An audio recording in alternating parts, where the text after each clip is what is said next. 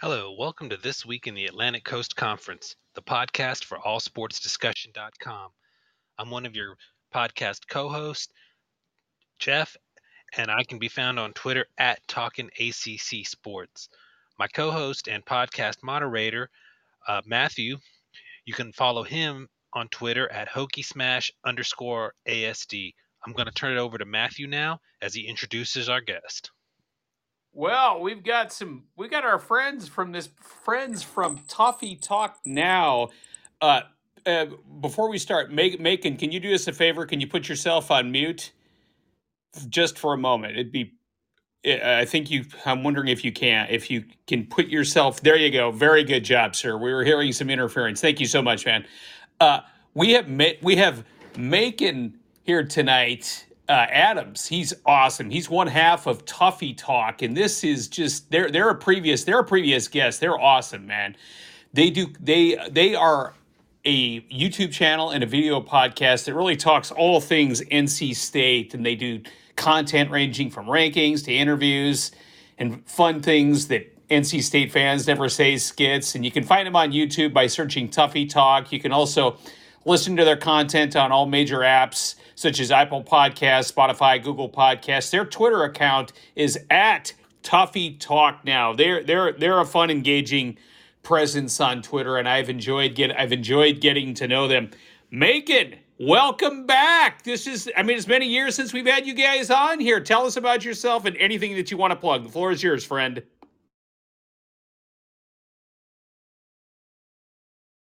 Can y'all hear? Yeah, I'm really been excited to be able to join the show. I remember the show last year and really had a good time talking with you guys. I think, at least for State fans, it's been a really fun year last year, and it's looking like it's going to be a fun year this year. Knock on wood. So, but yeah, man, we're really excited. Love where the show for Tuffy Talk has progressed. Added a few other members to the show to help lead that, and it's been really great. Thanks for having us on.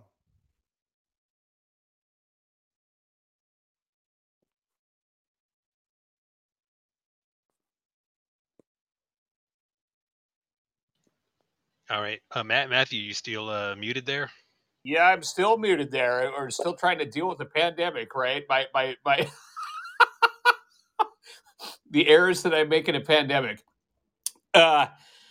This is a show kind of where we review the prior week's ACC football and then preview the next week's, Macon. So, who was the most disappointing ACC football team in ACC Week 3? And then give us your flip side answer. Who was the most impressive ACC football team in Week 3? The floor is yours. Yeah, so to me, it's kind of, I feel like a little torn between two teams, but I'm still really disappointed with where Georgia Tech is right now. I mean, they played, was it Ole Miss this week? And I know Ole Miss is a ranked team, but they scored a goose egg against Ole Miss. So I don't understand how that can happen if you're a Power 5 team and you can't score. Vanderbilt is another school people really don't think a lot of, or maybe even Rutgers when it comes to Power 5. But I was disappointed in Georgia Tech. But then on the flip side, I was also disappointed a little bit with Miami. I thought more of them this season, and Texas A&M lost to Appalachian State the weekend before, and then I know it was a kind of a get-right game for Texas A&M, but I thought Miami could have maybe gone in there and gotten a win. So that was also disappointing, but probably more at Georgia Tech, I would say. And then the team I've been most impressed with this past weekend, and to be honest with you, I've been kind of really impressed with them this whole season so far, it's Syracuse. I know Purdue is not really a powerhouse this year, but that's a Big Ten team, and they've put out a lot of really good players into the pros. I think they had David Bell and Karloftis, the linemen last year. The year before that, they had Rondale Moore. Really good team, but Syracuse going into this season did not have a lot of preseason expectations, particularly because I think people thought Garrett Schrader was really, really struggling throwing the football around. And seeing what he can do this year with the new offensive coordinator, and I think the guy's last name is Anai, is the last name of the coordinator for Syracuse they hired. he looks like a totally different quarterback. I mean, they had to kind of come back there at the end to beat Purdue and really dynamic last few minutes of the game. But yeah, I would say Syracuse has been the most impressive last week. Those are very good answers. I guess I would say, Macon, that maybe their offensive coordinator has learned that you shouldn't throw a sideways pass to an offensive lineman, and he probably improved on that. You know, he was the offensive coordinator at the University of Yeah. Virginia. If you remember that call in the Commonwealth the Yeah, Commonwealth you got Cup. to get back to the basics or the fundamentals. So maybe he learned from that. I guess I'll give you a runner up here.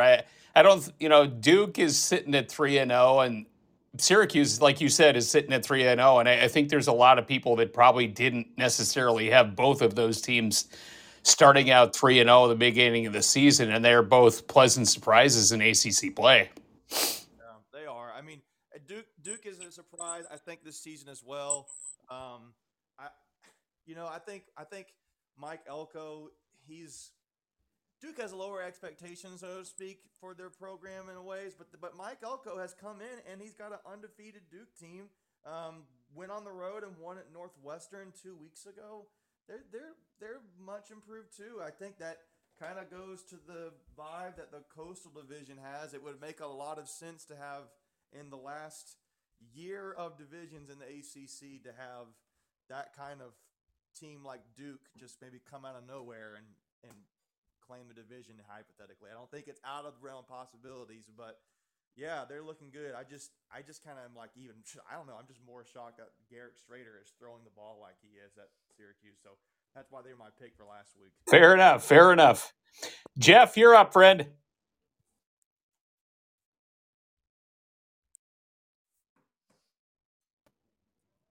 Jeff, you're up, friend. Now I'm the one who left myself on mute. All right. Which ACC football game are you looking forward to the most in week 4? And you said something in your previous answer about how could an ACC football team go scoreless when you were talking about Georgia Tech, and I've got an answer for you, but I'm gonna save it for my open mic. So just hold on for that. Yeah. Well, to answer your question, the ACC game I guess I'm looking forward to the most this upcoming week. I feel like it's an easy answer for me. It's Clemson versus Wake Forest, right? So Clemson, looking back at their season so far, they haven't really played anybody. They played Georgia Tech, who they played the Atlanta, and they played them with a really good score. But there's still a lot of questions there with how they're going to be performing the rest of the season with DJ. And I think having to go on the road to Wake Forest and play Wake Forest, who is a ranked Wake Forest team. They did get Sam Hartman back from his health issues, which I'm really glad on as a side note. I'm really glad he's healthy. But that's the one I'm most interested in because that has Atlantic Division implications with how that game's going to unfold. As a state fan, I kind of am torn. I don't know if I want Clemson to win, and I think it'd be good for Wake Forest to win, but I also am like, if Clemson wins, or if they lose, excuse me, then we play Clemson the following week, and I don't want to face an angry Clemson. So, but I think that's probably the matchup I'd be most looking forward to this upcoming week.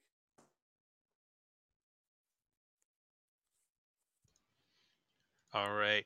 And when you talk about Clemson, I went to their game against Louisiana Tech, and the quarterback Uiagalelei, I think he's played pretty decently the last 2 games. I don't think the offensive issues are all his fault by any stretch. I think he has some part of the problem, but the last couple games, I mean, it's pretty apparent that Clemson just doesn't have a lot of speed on their offense. They can't stretch the field. The receivers can't separate, at least not right now. And so that's gonna have their offense struggling almost every game out, no matter how DJ Uyunglele plays because the receivers just can't separate, and then it becomes exacerbated when he does struggle. And the offensive line had some good moments. Will Shipley started to make some things happen in the second half, but until they find someone that can stretch the field, because you could see Louisiana Tech. I mean, they didn't put any safeties deep. They were 5 yards off the line of scrimmage, and I think pretty much every team that Clemson plays is going to do that until they can throw the deep ball with some success. So that's something Dabo is going to have to figure out. It like you said, against Wake Forest, who can put up points, and then definitely against NC State. This two-game stretch might decide their season. Matthew, hey, you have a comment here? Yes, you remember our friend Ralph Russo, right? The national college football writer for the Associated Press. He usually has a column out there on. He says, give me some picks of games that are between FBS teams that are 500 that aren't ranked. He always asks his Twitter users for that around the middle of the week. I've got 3 of them for you. Okay, you ready? You ready, guys? Yep, go for it. Uh, you know what? I probably picked the. Well, one of them's not 500, so I should qualify that when I send that to the Ralph, because this is just a rivalry game, right? It's the Black Diamond Cup, right? West Virginia at Virginia Tech, which is always some sort of a special thing. But if you're going through these 500 FBS games, right, between two teams that aren't ranked. And I made these statements to Ralph. I said, this isn't basketball here. I'm talking Duke at Kansas. Both teams are 3-0 for the first time. I don't know when. It would be a good trivia question for a bar, if you're at a bar, right? And, so because, I mean, Macon just mentioned it. I mean, that Mike Elko is doing a heck of a job at Duke. And then you've got Lance Leopold, who's doing a heck of a job at Kansas. And then you've got Virginia going to Syracuse. Those are going to be some interesting. I will be interested to see if Syracuse can start out 4-0. Yeah, I think with that comment, you asked that point, that question: can anybody figure out when Kansas and Duke football were both undefeated 3-0 to start the season? I think I saw it was Fox Sports put out a comment that said that I think the four like typical blue blood basketball schools, Carolina, Duke, Kansas, and then I think it was Kentucky, have never started out 3-0 all 4 football. So it's like, what kind of world are we living in this year? I know. I mean, but I think that's pretty. Yeah, that's a pretty interesting stat there, sir. Pretty interesting stat. Go ahead, Jeff. All right, thank you, Matthew. Macon, which ACC team could be on upset alert in Week 4 if they're looking ahead to a game on their schedule or otherwise just sleepwalking on the field?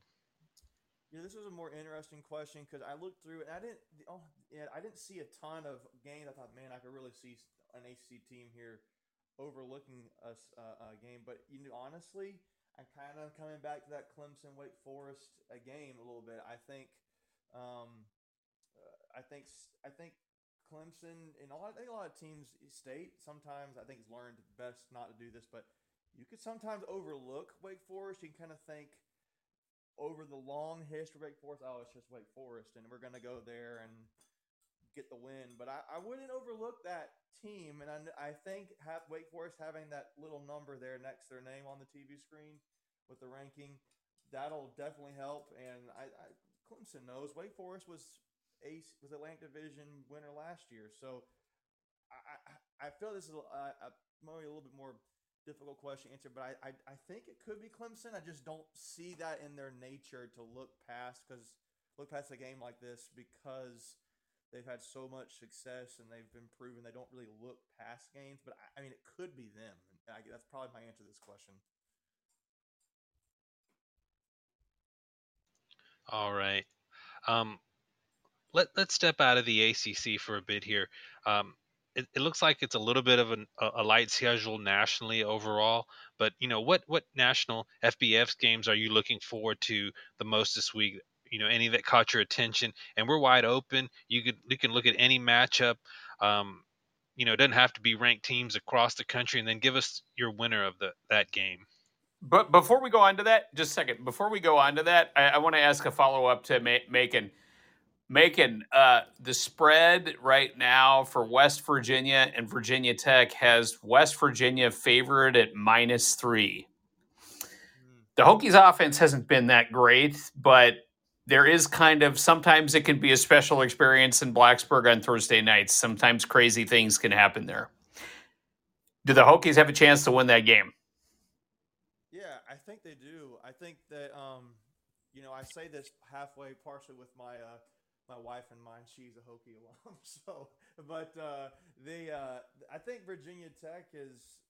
I didn't know that was the line. I had not checked all the lines coming out and going for this interview, but that Virginia Tech at home playing Blacksburg. I know everybody puts a lot of the emphasis on the Sandman entrance, but I used to live in Blacksburg for a little bit, and they really they are there whether they're good or bad. And I can tell you that particular matchup, Virginia Tech and West Virginia fans do not like each other. I know the emphasis was on that West Virginia Pittsburgh game a few weeks ago, and they really don't like each other. But there's a similar dislike hatred between those two programs, and I can tell you Virginia Tech will be. At least the fans will be fired up for that game. So yeah, I could totally see Virginia Tech getting that win and beating West Virginia there. I'm looking forward to it because this is a big rivalry game for me, and it's one of those things that I would like to see scheduled like more frequently throughout just have that series extended over a period of several years. Yeah, it would be really nice to see. I think those programs would probably even welcome it. I think it would bring good TV, definitely get ticket sales. It would be. I think it's good for the football. It's Power Five programs going up against each other. So yeah, I think it's what's good about college football. And I'd like to see it in DC again. Yeah, be nice. All right. Go ahead, Jeff. You're up, bud.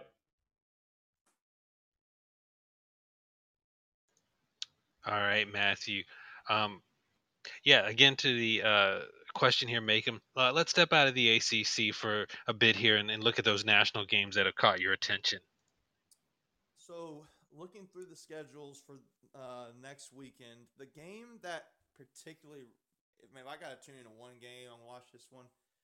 I'm going with that Arkansas Texas A&M game, and it's more to do with Arkansas than it is Texas A&M because I think Arkansas was ranked 10th in the poll that just came out, ninth or 10th somewhere in there, and um, man, that coach there, I don't know his name. I know he's an older guy, but he has really turned that Arkansas program around. And the Pittman. quarterback, you said what? Pittman. Yeah, yeah, Pittman. He has really turned that program around. Traylon Burks came out of there last year. I think it's KJ Jefferson's the quarterback there.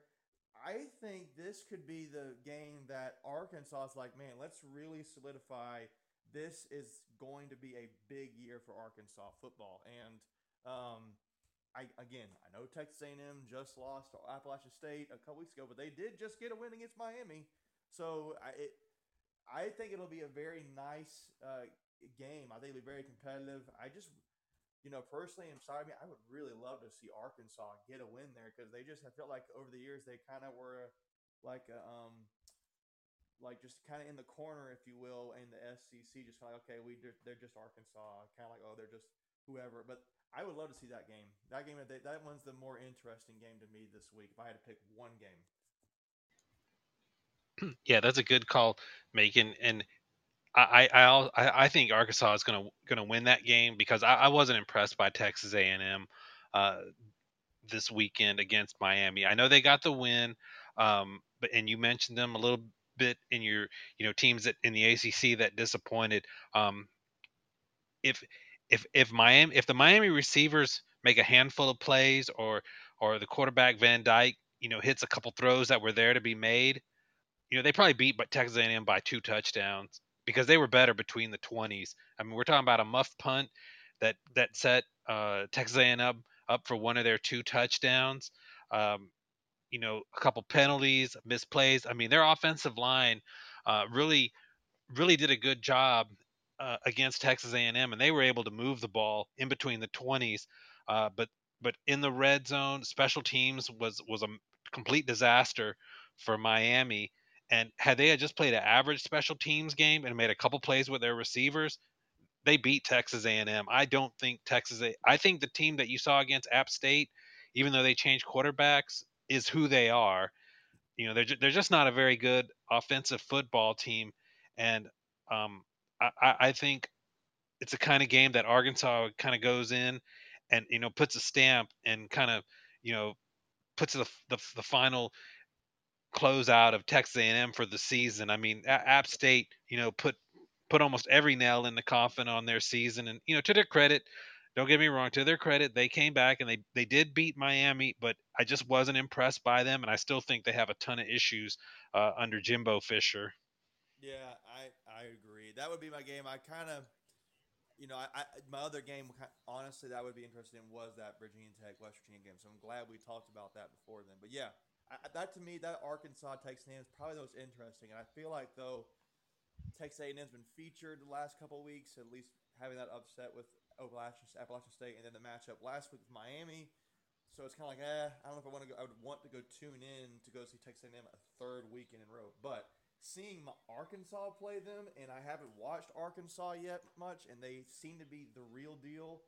That is why I want to watch that game. See if can Texas A&M really get right and prove it was a fluke against Appalachian State, or can Arkansas prove themselves like, no, we're the real deal this year. That's what I'm most in, those dynamics there. Yep. Matthew, you got a comment here. Yeah, I mean, I want to ask Macon about this first. I got a couple of things here. And I'll ask you this too, Jeff. What did you guys think of Washington last week going in there and mowing down Michigan State? I mean, it was like the old days there up in Husky Stadium where it was loud and that place was absolutely shaking. And they went and they blitzed them. I mean, that quarterback was throwing darts. Yeah. What? It was so impressive. Yeah. The only thing I know about Washington is that Penix. I think it's Michael Penix is their quarterback, and he is the transfer quarterback from Indiana, if I'm not mistaken. And he was really good there at Indiana, and he had moments where he had down, and obviously he transferred out. But Washington, I think, has found something with him, and it was nice. I don't maybe. I don't know how you're Michigan State and you overlooked that game. I think Washington's earned the respect of people, but they really did. They really pounded them to get that win. I liked it. I know they tried to have like this theme for the game to get a lot of fans out, but it was nice to see that. I like seeing the underdogs in that regard beat the bigger team. So I liked it. One other thing here too. Keep your eye on Kansas State and Oklahoma. I know that Oklahoma is favored, but Kansas State beat them last year, and they have a lot of the same players back on that team. Chris Kleiman, you guys know I'm from North Dakota. Chris Kleiman's the coach at Kansas State and is going to have that same signature rushing attack that the Bison had. And I wouldn't be surprised if that's a fourth quarter game. I don't necessarily have the guts to pick Kansas State to win, but I think that game is going to be, as they say on ESPN, is going to be a little closer than the experts think. Yeah, and another game that I know we're on this subject a little longer than you probably intended to, but I'd say another game that I'm kind of going to be interested in as well is that UNC Notre Dame game.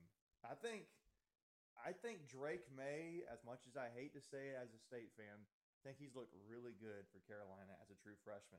And Notre Dame obviously has been this roller coaster of this season of like what in the world is going on there with the new coach and all that. So it's an ACC related kind of game. So I would be interested at that. I know it's going to be at Chapel Hill. I don't know. I just think it's going to be that would be another interesting game in my opinion to watch. Like that's still a good defense. It's still a good Notre Dame team. It's just they're not performing to what they should, historically speaking, like they have. So that's another game I'd be interested in. Absolutely. You can stay on this topic as long as you want. You're our guest. Yeah. Yeah. You're our guest, man. Go ahead, Jeff, man. Go ahead. Yeah, I think make it that's a great pick. That Notre Dame North Carolina game. I agree. I think Notre Dame is not quite as bad as they showed against Marshall. That's a decent team, but that's a big opportunity for North Carolina because that Notre Dame is offensively challenged. There's no question, and we know North Carolina struggles defense, and this is the kind of matchup that I think works in their favor because they've definitely struggled against teams that could throw the ball. Chase Bryce and App State threw it all over the field. Even against Florida A&M, that they had some upper level talent in that game and moved the ball on them. But Notre Dame is offensively challenged. So if North Carolina can just get anything from their defense in combination with the Irish's struggles, and you mentioned him, Drake May has looked great to open the season, and North Carolina's offense, Josh Downs, they got playmakers. That is a tremendous opportunity for North Carolina to start the year 4-0. And probably get ranked for the next season or next week in the week after that. I mean, everybody was giving them so much grief for the 2-point win at App State, and now that looks like one of the better road wins of the season. They've definitely got a, a lot of offense on North Carolina. They get anything from that defense, they got a great chance to beat Notre Dame. Yeah, it's a pick'em game, right? That's the opening line you're Right. saying. So it really could go either way. Personally, I'm going to show my bias here. Personally, I'd love to see Notre Dame get the win, but it's Yeah. hey, if Carolina got the win, it'd be an ACC win over Notre. I mean, that'd be good for the ACC. But yeah, I think it could go either way. If you're right, if Carolina shows any defense, which it seems like it's Swiss cheese over there, it's they could they could do well. I think it's a good game for Josh Downs to showcase himself nationally there. Um, honestly, I think if you get anything out of um, their other receivers or Omarion Hampton or the other running back there, the other freshman running back, those guys, they could win that game. Yep. Absolutely. All right, Macon. Next question we have here is we're getting close to the end of the podcast. Let's play ACC Coaches Hot Seat. Who are the three hottest coaches seats in the ACC?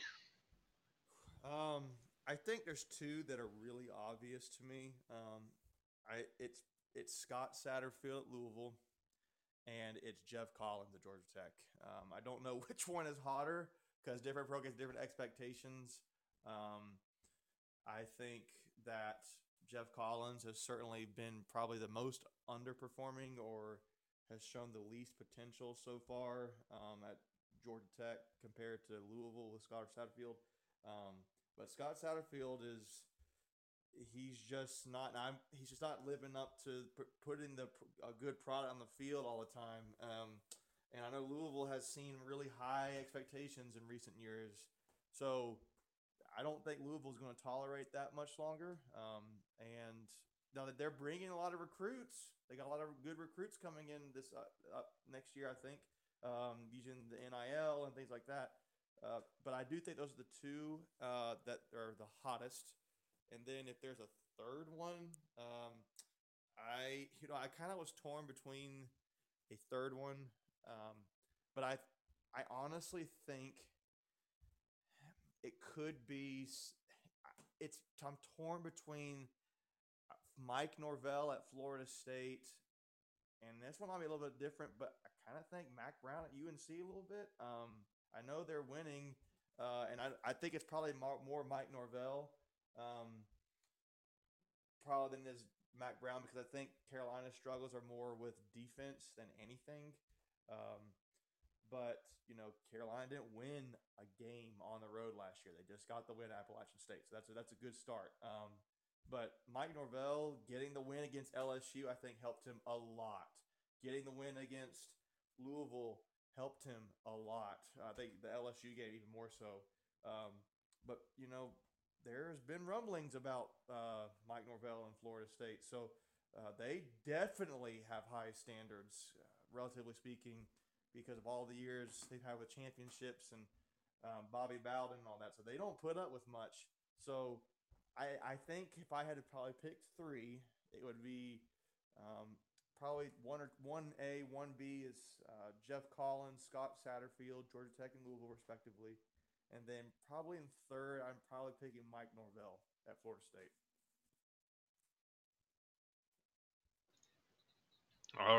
All right. Another guy,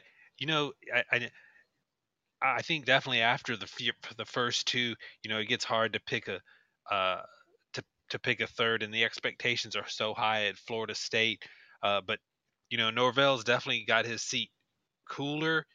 Dino Babers, we hadn't really talked about Syracuse, but that last second win over Purdue this weekend with the touchdown pass from Garrett Schrader, and then they had the early win over Louisville, which really got Satterfield on the hot seat. And I think Dino Babers has coached himself to a much cooler seat than he started the season with as well. And Matthew was kind of on the bandwagon early on, saying he thought Syracuse could be a bowl team, which not many people thought. At their current pace, they might be more than a bowl team. I mean, that they could, that's they can play defense. I mean, that was a really good Purdue offense that they didn't quite stop it, but they definitely contained it. I mean, they got a chance to win 8 or 9 games this year if they keep going in this direction, and they're off to a heck of a start. Dino Babers, has gotten that seat a lot cooler than he came into the season with. Right.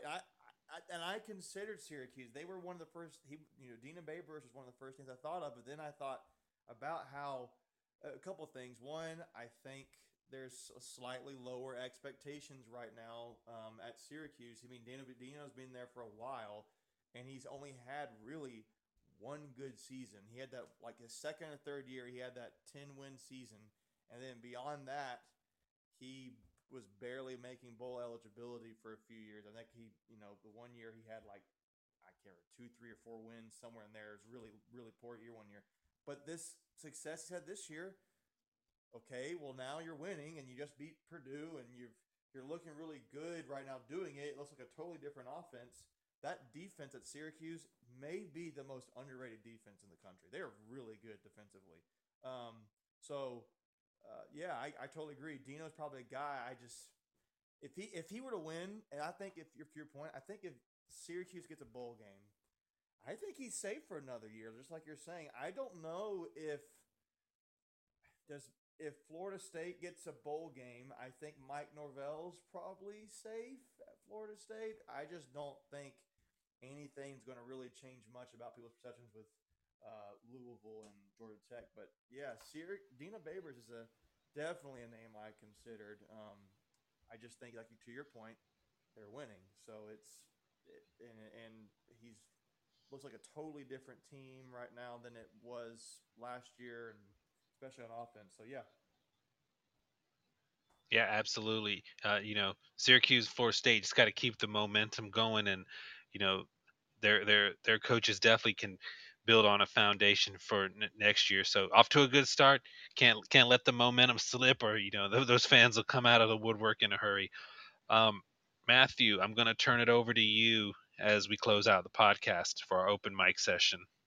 Okay, I traditionally we give our guest the first open microphone, and Macon, if you don't mind, I'm going to go first. I'm going to be just really quick because I want to ask you a question too as part of my open mic. But I want to tell you guys how old I feel here because the backup, Macon mentioned the starting quarterback at the University of Washington. Their backup quarterback, their quarterback of the future, is Sam Heward. That name may sound recognizable to you both, Jeff and Macon, because He is the son of Brock Heward, who played there from 1993 to 1995, and his uncle Luke Heward, who played at North Carolina, and his other brother, his other uncle Brock Heward, also played at the University of Washington. So this is a story that now makes me feel old. That's the first.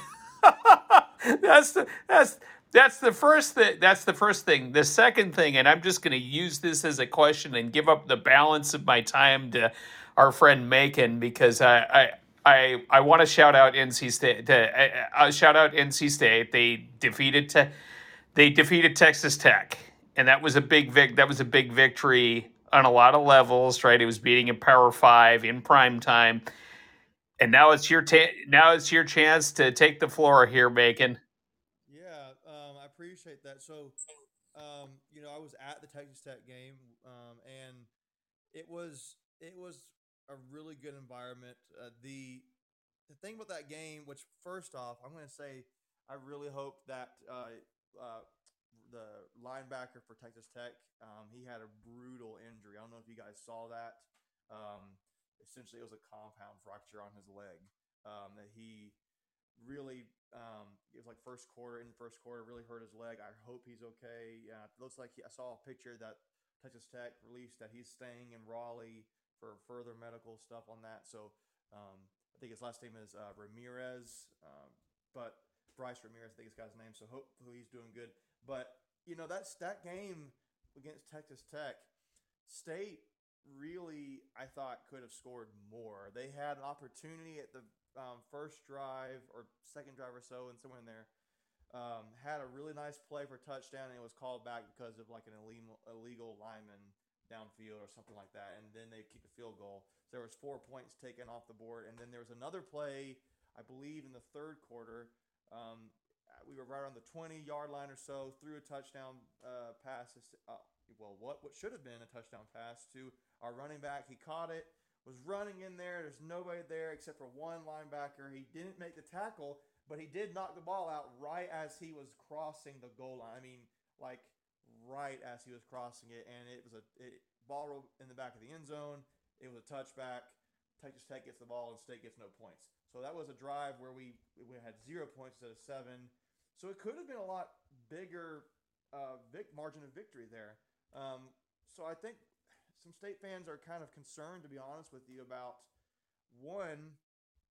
I know Devin Leary's preseason ACC Player of the Year, but I think people are still a little slightly concerned with not that he's throwing the ball poorly, but could it be that with Emeka Emesi's departure to the NFL, does Devin Carter has been kind of quiet this season? I don't know if the word is kind of quiet. He's been quiet. And Thayer Thomas has had some nice plays, but there's not really been this dynamic passing attack except for the Charleston Southern game we had. There was some surprisingly really nice run plays. That was a question mark for NC State coming into this season. And they've looked really good doing it. I know Jordan Houston and the new running back, Demi Sumo, they've been really good, and that's been a really nice price pop. I'll tell you what, the NC State defense this year they are legit. I mean, that game against Texas Tech, you can chalk it up to that was a defensive victory. That Texas Tech offense throws for something like over 300 yards a game, and they still threw for, I think, some of those really close to that number, but the defense had a pick six, had like 4 sacks on the game, multiple interceptions. I think there's 3 interceptions on the game, one of them being a pick six. So the defense has really proven themselves, and if it wasn't for the defense against ECU, that could have been a loss too early on in the season, which I don't think people realize how tough that game was going to be for State fans week 1 on the road. But yeah, I'm optimistic about this season. I think there's a lot still ahead. Everything's in front of NC State to do well this season. I don't think there should be much concern about beating UConn next week. State's a 40-point favorite at home. Um, so I'm really looking forward to 2 weeks from now when we go to Clemson and have to play them in Death Valley. And I think with this ranking, if State's 12 and Clemson, if they can get this win against, or they play this game against Wake Forest this weekend, that I would not be surprised if that's a game day, ESPN College Game Day selection, because that could be number 11, number 10 NC State, depending upon if anybody above them loses. Then against maybe a 5, 6, 7, maybe 4 Clemson, that could be a top 10 matchup for College Game Day and deciding who wins the Atlantic at that game. So, yeah, I know defense travels. That'll be really exciting. So there's a lot of stuff, but I'll tell you, seeing how Florida State has played this season, seeing how Syracuse has played this season, we have those 2 games right after Clemson. So you go UConn next week, and then at Clemson, Florida State at home, at Syracuse.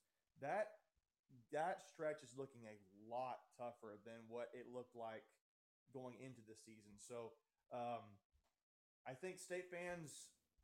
I talked about this on another show we have on Tuffy Talk. How last season, I think State fans were more excited through the season because it was like, wow, we're really playing well. I think this season is okay. We know we're good. Just go and do it on the field. Like go and take advantage of the opportunity that's presented to you here. So, yeah, I think it could be a really special season. It still could be a 9-10 win season, maybe. Some people like Big Game Boomer, who's this guy on Twitter, had him like I see even some other analysts had State in the playoffs, which State fans think it's just like that's just crazy to think about. I don't know if we're not there yet at all, but it's an exciting season. But I think it's more like, okay, we know we have a good team. Now let's just go out there and win these games. If you're really going to be that good, just go and beat these teams. So I think there's a lot in store for NC State this season. I'm really excited to see what Dave Doran and the staff are going to do with them. Before we go to Jeff, I just one quick thing, because I always say, and I've said this to Jeff before, and I've said this to other people on Twitter. You know what game I think is the most important one for NC State, other than the obvious one where somebody says the next one, Macon? You know what game I think is most important? Which one? The game against Wake Forest, because I think, you can correct me if I'm wrong, but I think NC State is basically a field goal made from being 0-5 in their last 5 versus Wake Forest. Is that correct? That I don't know about that stat. I don't know that. I know we lost last. I think NC State is basically one field goal away from being 0-5 in their last 5. They're 1-4 in their last 5. Is my point against Wake Forest. Interesting stat. Yeah. That's the most. I believe that's the most important game on your schedule. Well, I would attend a most important game beyond. Yeah, I can get on board with that. I was talking about just the stretch of games, but yeah. Oh yeah, for sure. No, I know what you're talking about. I know exactly what you're talking about, and you're absolutely right, because you brought up some really good points about how a lot of those teams weren't as good as to be expected. You're going to get a much tougher battle from Syracuse than you expected, for sure. You're going to get a much tougher battle from Florida State than you probably expected. So I agree with everything that you said. I've just my laser focus when I looked at that, I thought this better be a game that they're watching closely. I mean, because if you want to do great things, it's like those things of like rectifying mistakes from past years and that sort of thing. Well, yeah, I can tell you, it would not. I'll be completely honest, it would not surprise State fans for Wake Forest to win a game against State, because they just have always seemed to be a thorn in our side, if you will. They kind of about 10, 15 years ago, it was more like, okay, well, they're not so great, and they would always find a way to beat State somehow, or State would find a way to lose the game. Now they've hired Dave Clawson, and they are just a fundamentally sound team. I didn't get to watch that Liberty game. I heard that was a little actually kind of iffy, but I can tell you, State does not look past Wake Forest. They've got to be able to get that win. To your point, that could be a really big game, regardless on if you beat Clemson or not. Because if you want to have that special season, that is a must win because they're right there ranked too. It's not like they're just a poor team or like a fringe top 5. They're I think ranked 21st this week. They were ranked 19th I think last week or so. Sam Hartman, Dave Clawson. I'll say I do not know how Dave Clawson has not gotten hired away from there. He is a great coach for them. I mean, he has built that program what it is now. He just seems to always be able to produce with what he has that are just not the 4-star, 5-star guys. He gets like the 3-star, the 2-star guys, and he makes them into fundamentally sound players. Like I don't know A.T. Perry. I don't know where he came from, but he is a great receiver. I think everybody knows the running back who went to Seattle, got drafted up there in Seattle. Now he transferred out of Wake Forest to Michigan State, and he was a great running back. I can't remember the name off the top of my head, but they've had a lot of really good talent. So yeah, Wake Forest definitely someone State's going to have to make sure they get a win on. That is a critical game for the Wolfpack. Yeah, I mean, towards your point, I think we were kind of getting to this, but the ACC Atlantic Division might really be one of the best divisions in college football this year. Yeah, they really could be. I think that's just becoming more relevant as we're going along through the year, right? Because it's particularly because those two teams we mentioned, it's Florida State and Syracuse helping the case. They are looking much better than people thought. I think the disappointing side of it is that Boston College has looked so poor lately, and I think part of that is because they have replaced all of their starting offensive linemen, and they're just, I think a lot of Jeff Halfway, but they just don't look great. Zay Flowers, great receiver, and Jerkovich, great quarterback. But then you also like Louisville, Malik Cunningham, great quarterback. I think their running back Cooley is a really good running back. They just have those two programs have just not lived up to what I thought they would be either. So but yeah, Atlantic is a very tough division this year. It's just that's an underrated portion of college football. I think a lot of other divisions and other conferences get a lot of attention, and I think the Atlantic deserves a lot of equal share in that attention.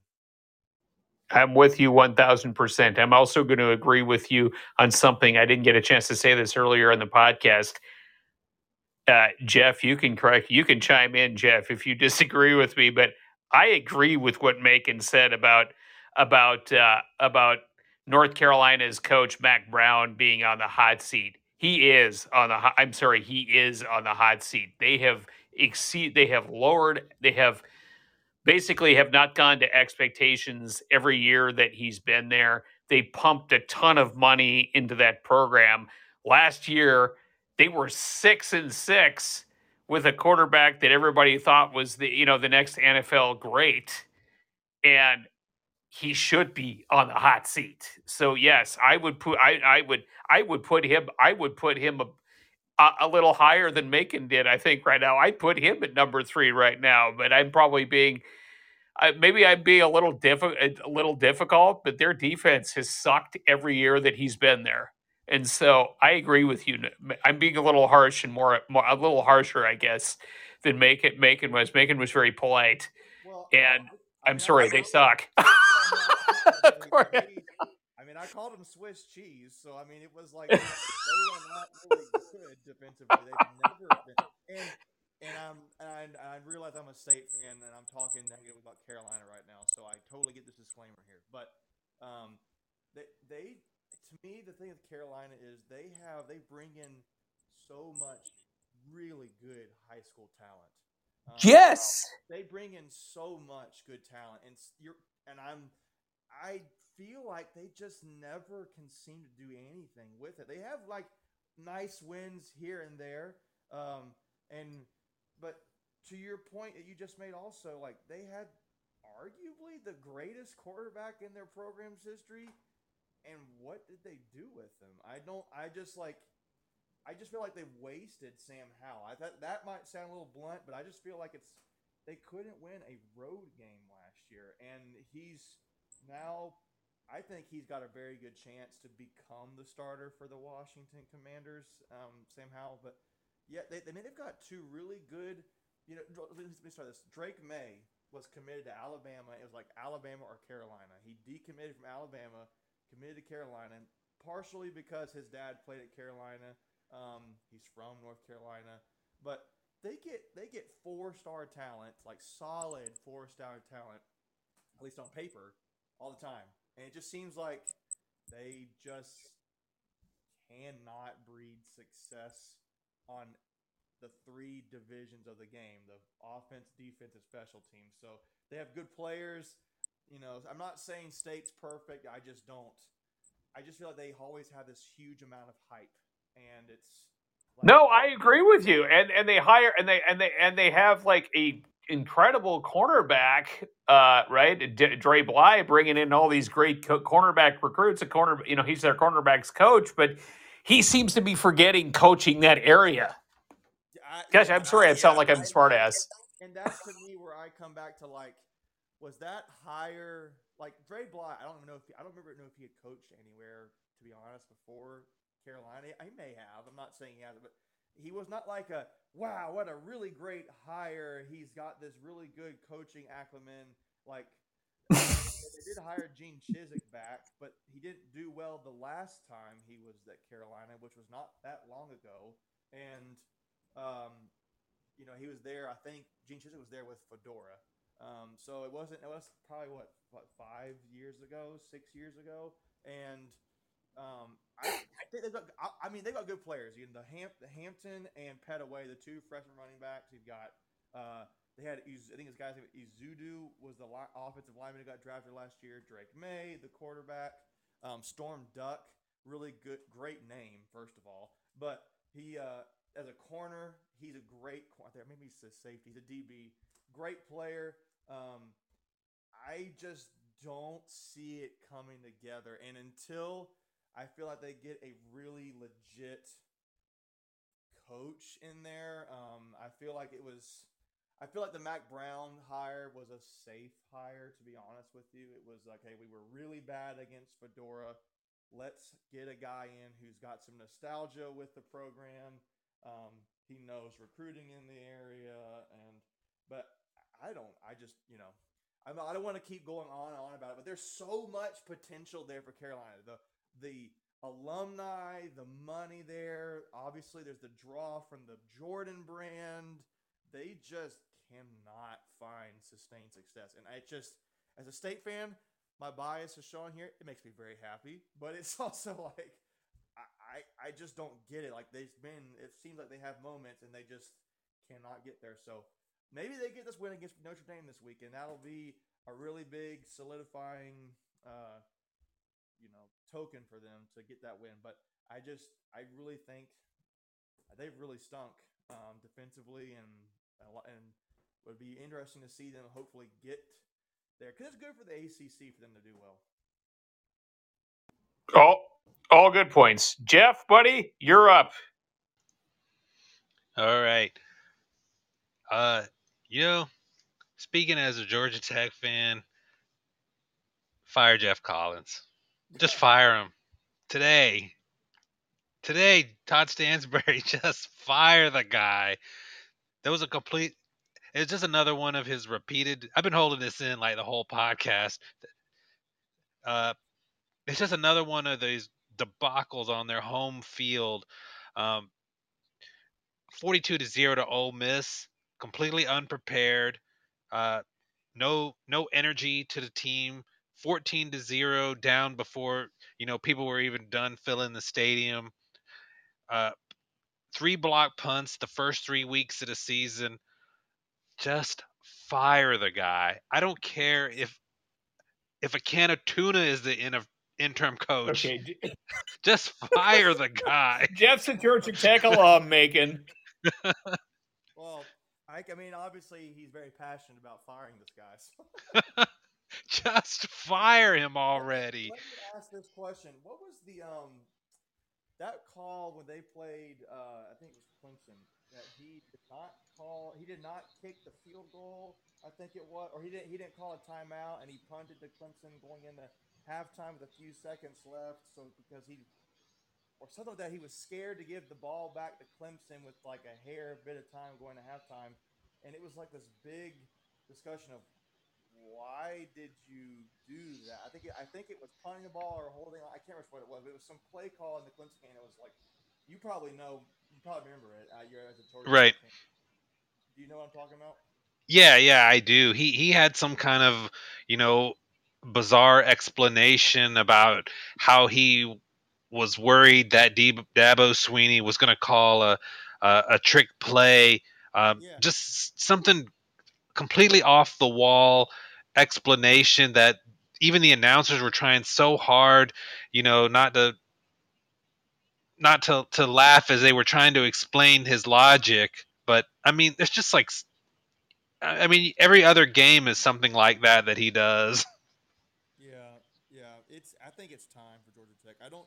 The only thing is, maybe you know this. I don't know what his contract is, but Georgia Tech, the money at this point, I don't feel like should be a major issue. He's been there long enough. Let's just move on. Yeah, I mean, they're hemorrhaging money as it is.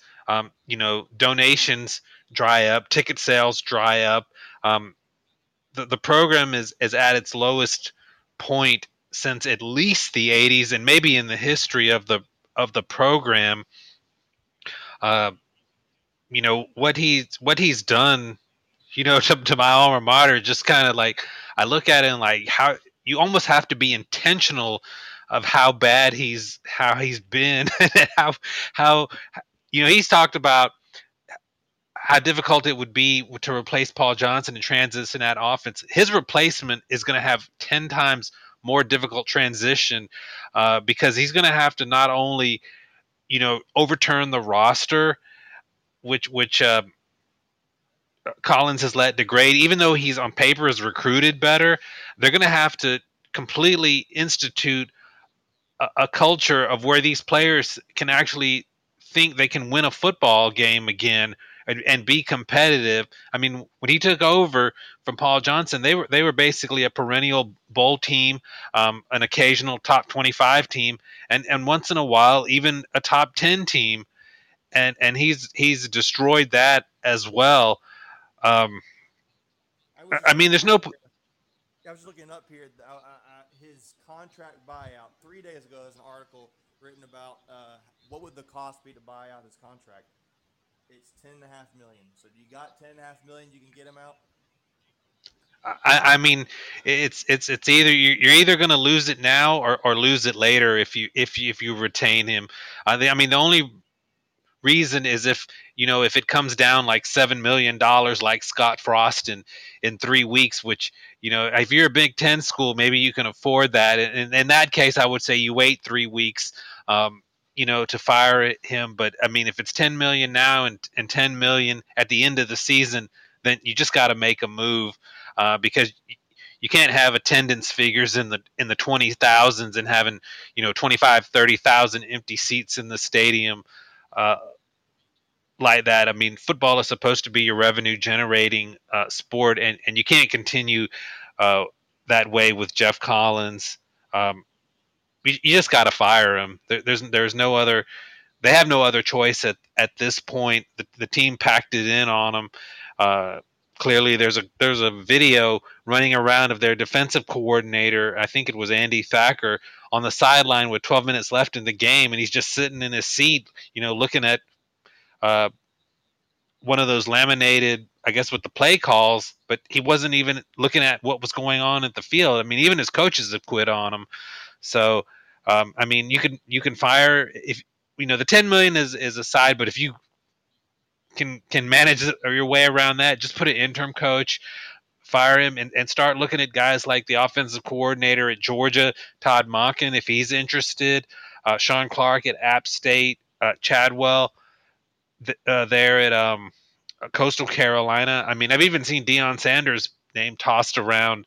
Hey, give Deion a look. He may be wanting to move up from Jackson State and put in a few years at Georgia Tech before he even moves on to a big name school. But yeah, I'm just going to end it right there. Just fire the guy. There's no point in holding on to him any further. He's been a complete embarrassment to Georgia Tech and probably one of the worst Power 5 hires at any school at the Power 5 level in the last 25 years. That's it. I'm done. That was a lot to take in there. That was a lot holding in after this weekend in the last 3 years. That sounds like you're ready to go, Jeff. Let me just ask you a follow-up question, Jeff. I mean, just a quick follow-up, because you've got Josh Pastner there too, for hoops. Yep. And you're like, yep. You've got there are I'm an auditor for my full-time day job, right? And we always talk about, and you guys know this, organizations have limited resources. What are you doing? What are you doing with all that in terms of priorities and seeing things like that? Because now, I'll be fair, Josh Pastner won the ACC during COVID, but he still won the ACC, right? So he's got that. You could say that he's got that. Probably bought himself at least a couple of years with that. So I think I'm with you in saying that football is the priority, but Macon brought up a really good point here. That's a lot. That's a lot of cash. And even Virginia Tech probably kind of waited a while when it did its thing with Fuente, but they paid him. I mean, they did what you advocated, Jeff. I mean, they let him go after the Duke game with a couple games left in the season. And I'm wondering, do you think, is Georgia Tech the kind of institution that will do that? Will they round up that cash and do that? I mean, the word is that they had the money last year, but that the AD Stansbury wanted to give Collins one more year. So I think the money's there to make it happen. And to your point about Pastner, I mean, if you listen to the podcast, I'm not his biggest fan, and I think he's been mediocre. But there's a difference between being mediocre as a head coach and just being downright completely incompetent and embarrassing, which whereas Collins stands. I mean, Pastner does have the ACC title. No matter what anyone says, you can't take that away from him. He's had games where they've looked good. They have some upsets of top 20 teams. They made an NIT. They've had moments under Pastner, in fairness to him. I don't think he's necessarily a great coach, but when you compare the two, I mean, Josh Pastner is John Wooden compared to Jeff Collins, to be honest. Okay, that's pretty good. Yeah, it was pretty good, Jeff. Very good. Well done. Macon, thanks for joining us on the All Sports Discussion ACC podcast. We loved having you come on the show, and we would love to have you come back on this show anytime you want to come on. Oh, yeah, guys, really appreciate the opportunity and the honor to join y'all's podcast. I definitely, like I said, I look forward to talking with you guys. I think this is a really fun show y'all are doing. So keep up the good work, and would love to be back. Thank you for the kind words. You guys have a great week. All right. Take care. All right, bye, guys.